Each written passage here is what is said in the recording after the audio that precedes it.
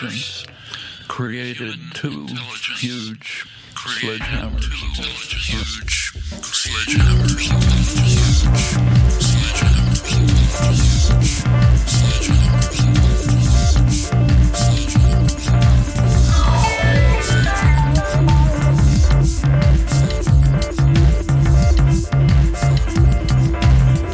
Two huge sledgehammers capable of terminating our existence, or at least organizing existence, both from the Second World War.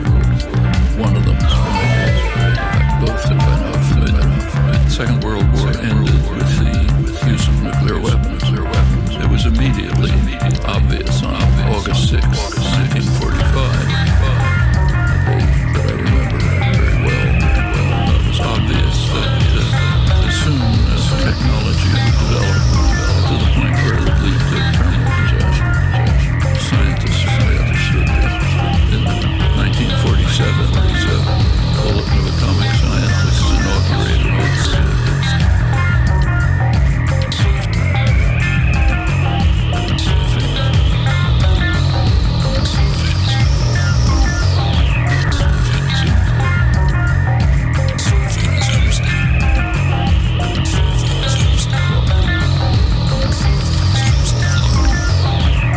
famous doomsday clock.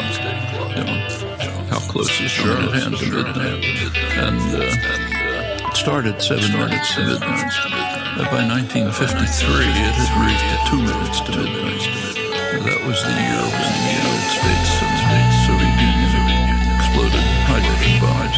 But it turns out we now understand that at the end of the Second World War, the world also enters into a new geological epoch, Anthropocene, in which humans have a severe major disasters in the environment. Moved again in 2015 and 2016. Immediately after the Trump election, late January, the clock was moved again to 2.5 minutes to midnight. Closest to 53.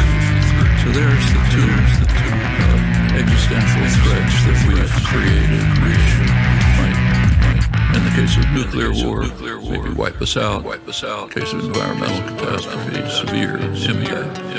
And then a third thing happened. Beginning in the 70s, human intelligence dedicated itself to eliminating, or at least weakening, the main barrier against the threats. It's called neoliberalism. There was a transition in that period from the period of what some people call regimented capitalism, 50s and 60s, great growth period, egalitarian growth, advances in justice, and so on. Social democracy, That's sometimes called the golden age of capitalism. That changed in the 70s with the onset of the neoliberal era that we've been living in since. And if you ask yourself what this era is, its crucible is undermining mechanisms of social solidarity and mutual support and popular engagement in determined policy. It's not called that. What's called is freedom. But freedom means subordination to the decisions of concentrated, unaccountable private power. That's what it means. The institutions of governance or other kinds of associations that could allow people to participate in decision-making, those are systematically weakened. Margaret Thatcher said it rather nicely in her aphorism about there is no society, only individuals.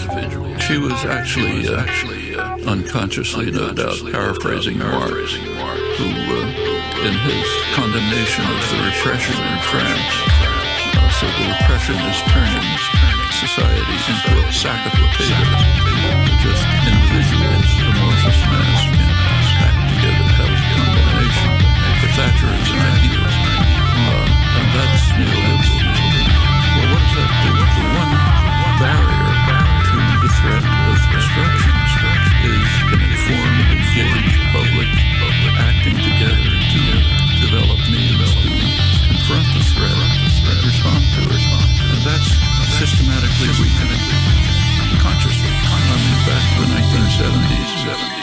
talked about this. There was a lot of elite discussion across the spectrum about the danger of too much democracy and the need to have what was called more moderation in democracy, not for people to become more passive and apathetic and not to disturb things too much. And that's what the neoliberal programs do. So put it all together, and what do you have? A perfect storm. What do you have? A perfect storm. What do you have? A perfect storm.